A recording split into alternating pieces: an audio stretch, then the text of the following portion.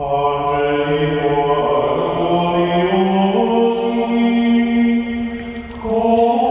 back to Real Presence Live here on the Real Presence Radio Network. We thank you for staying with us. I'm one of your hosts, Brandon Clark, joined by Steve Splonskowski, Executive Director here at Real Presence Radio. And we're transitioning now into just a beautiful segment. It's called Encountering Christ's Real Presence, where we just highlight the real presence of Jesus in the Eucharist. And so we have a guest who has a beautiful story of just thirsting for the Eucharist in her journey through RCIA. And Janet is on the phone with us this morning, Janet Higby. Good morning, Janet. Good morning. How are you today? Good, thanks. How are you? We're doing very well. Can you first just tell us, as we begin, just lay out a little bit about yourself? I grew up out on the prairie in South Dakota.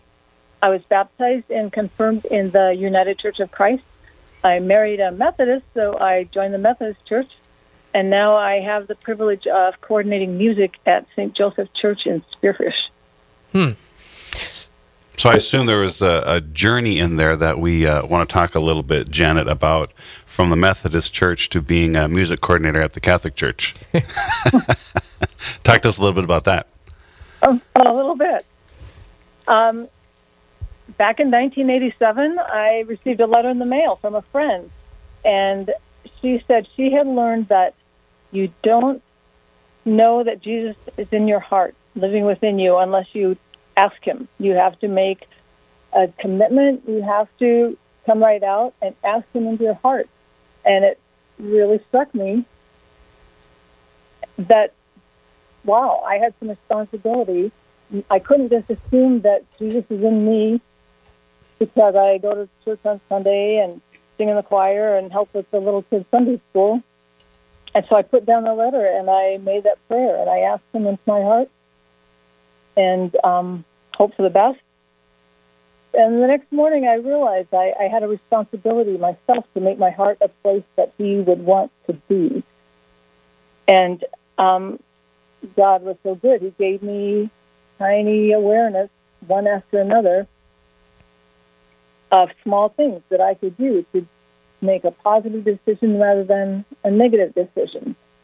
And the more positive I became, the closer to God I became. And I had many, many small tests, I will say. And along the way, I remember clearly that the scripture that struck out and stayed with me every day was Proverbs 3, verses 5 and 6. Trust in the Lord with all your heart and lean not unto your own understanding. Acknowledge him in all your ways, and he will direct your path. And he really did. And I realized more and more that every decision I made, if I made it according to my own human understanding and reason, it would not be the positive way getting closer to God. If I trusted him, it would bring me closer and closer. And when I say decision, it wasn't even necessarily a decision to take action, but a decision on how to direct my thoughts in a positive way and how to even start to direct my feelings about maybe other people or other situations that I found myself in a positive way. And I got so much stronger in my faith and so much joy in my life. And I had all sorts of small tests. And then 7 years later, really, see, it took me a while. I was slow. 1994, God called me through a totally unexpected occurrence and through real strong prayer back. Well, I wouldn't say back to the United Church of Christ. It's just that that's where I visited because a friend of mine was going there, and I just happened to visit to go listen to their choir that day, and he called me, and he said, you need to be here. You need to stay here. And I told my husband about that. It was such a strong, incredible spiritual experience. I was praying for the other people in the congregation at the time. And my husband was so confused. It made no sense to him. And so there was a challenging summer where I actually went to two different churches every morning. But it didn't work anymore with the scheduling, and I had to stay at the United Church of Christ. And my husband and my our two daughters, stayed at the Methodist Church where they were comfortable.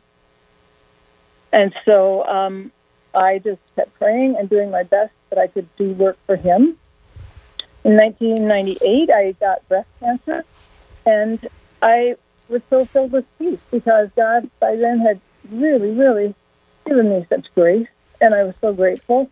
And the people around me were scared, but I wasn't scared, and it turned out just fine. I came through it just fine. In 1999, I asked God if I could please go back to the Methodist Church. I wasn't frustrated or angry. I just was challenged by so many things that were hard to try to do sometimes and fulfill both places. For example, when my daughters were confirmed at the Methodist Church. And I got a clear answer. He said, nope, I haven't told you that. You need to wait until I direct you before you move. Later that year, I entered into a 2-year depression based on a betrayal by a friend. And in those 2 years, I had no joy, but I also had no sadness because my faith was still so strong. I knew God was there. God was the rock. He was solid no matter what my human thoughts and feelings were. And so that was really a good time for me. It was a good time of testing. And at the end of that 2 years, a friend invited me to the Catholic Church. And what caught my eye was that he said we could go to Mass every day instead of just on Sunday. Wow. If you just tuned in, you're listening to Janet Higby, and this is our Encountering Christ in the Real Presence segment, where we talk about that journey. Janet has just been sharing with us her journey from the United Church of Christ. Is that what you said? To the Methodist Church, and then back again, right? Yes. And then now you had a friend who has invited you to consider the Catholic Church. How did that conversation start? Well, J.D. was very good at talking a lot, and he talked a lot about what he was interested in, and he loved his Catholic faith. And so every day he would talk about it, and I would listen, and I was so happy for him that he had enthusiasm for his faith, because that sometimes doesn't happen. And every day I would think, well, that is so great that he loves his faith so much. And he invited me to come to church with him, and I said, thank you for inviting me. But I had already had experience 2 years earlier of asking God to go somewhere and being told, nope, I'll tell you when it's time. And so I said, thank you very much, but I have a church where I go on Sunday. And as I maybe alluded to a minute ago, that changed the day he was talking about everything about his faith, and he said, we have Mass during the week. You can go every day. And I said, what? I had longed for a long time to be able to go and worship in community more than just one time a week on Sunday morning. Yeah. So I said to him, can anybody go to that? He laughed. And he invited me to come the next day, Thursday, March 22nd, 2001, a day that changed my life. Wow. And how was it that it changed your life, Janet? After those 14 years of praying and being tested and listening and obeying, because some of the things weren't easy to do and maybe not even fun by our human typical standards. That Mass that day, my heart and mind were ready and open, and I felt like I was seeing the world turn from gray and black and white into beautiful, living, shining, glorious color, just listening to the prayers of the liturgy of the Eucharist. Yeah. Yeah, and we have a beautiful quote from you, too. You said, long before I understood the real presence of Jesus in the Eucharist, something told me that there was no place on earth I would rather be than in the communion line. You obviously ended up going through RCIA then. Tell us what that anticipation was like to receive Jesus in the Eucharist. You waited, it was about 10 months, wasn't it?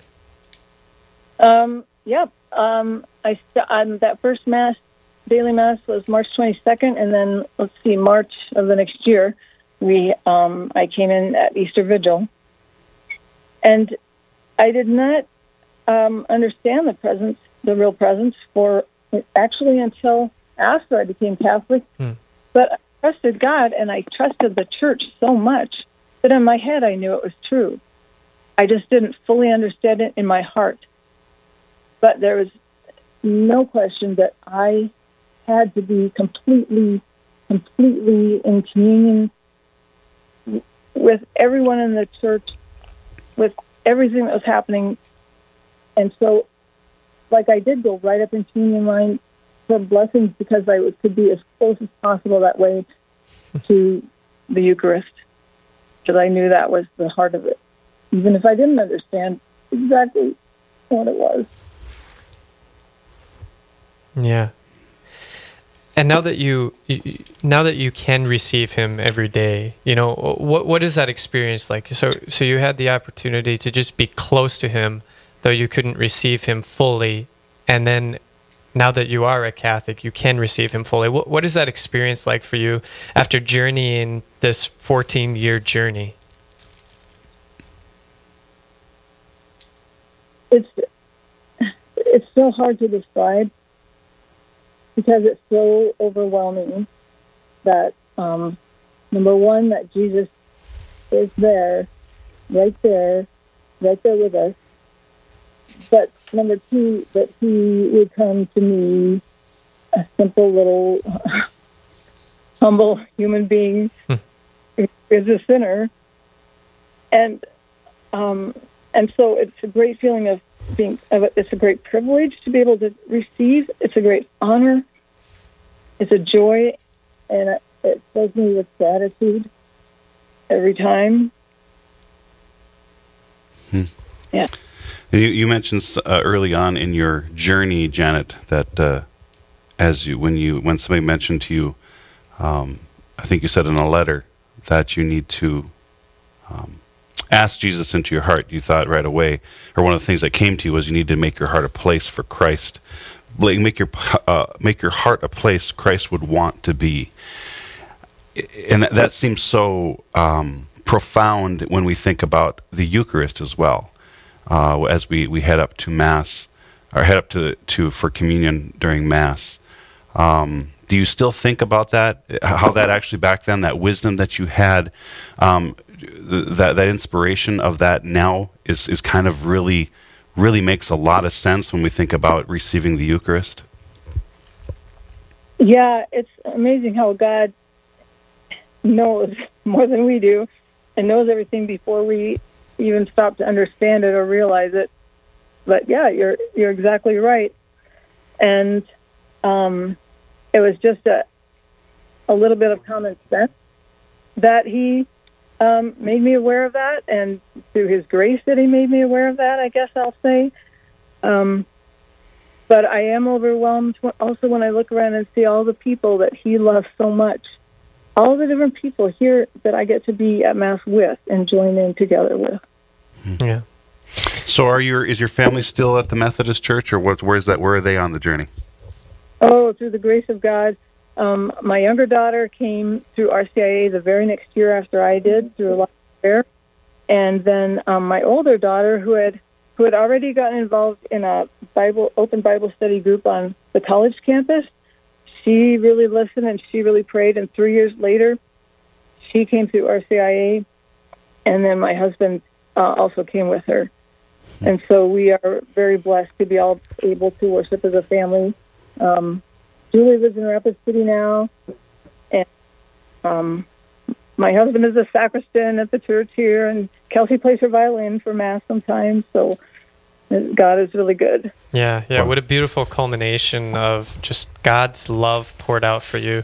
Jana, thanks so much for being on the radio with us this morning and sharing your beautiful journey of just encountering Jesus in the Eucharist. You're welcome. Thank you.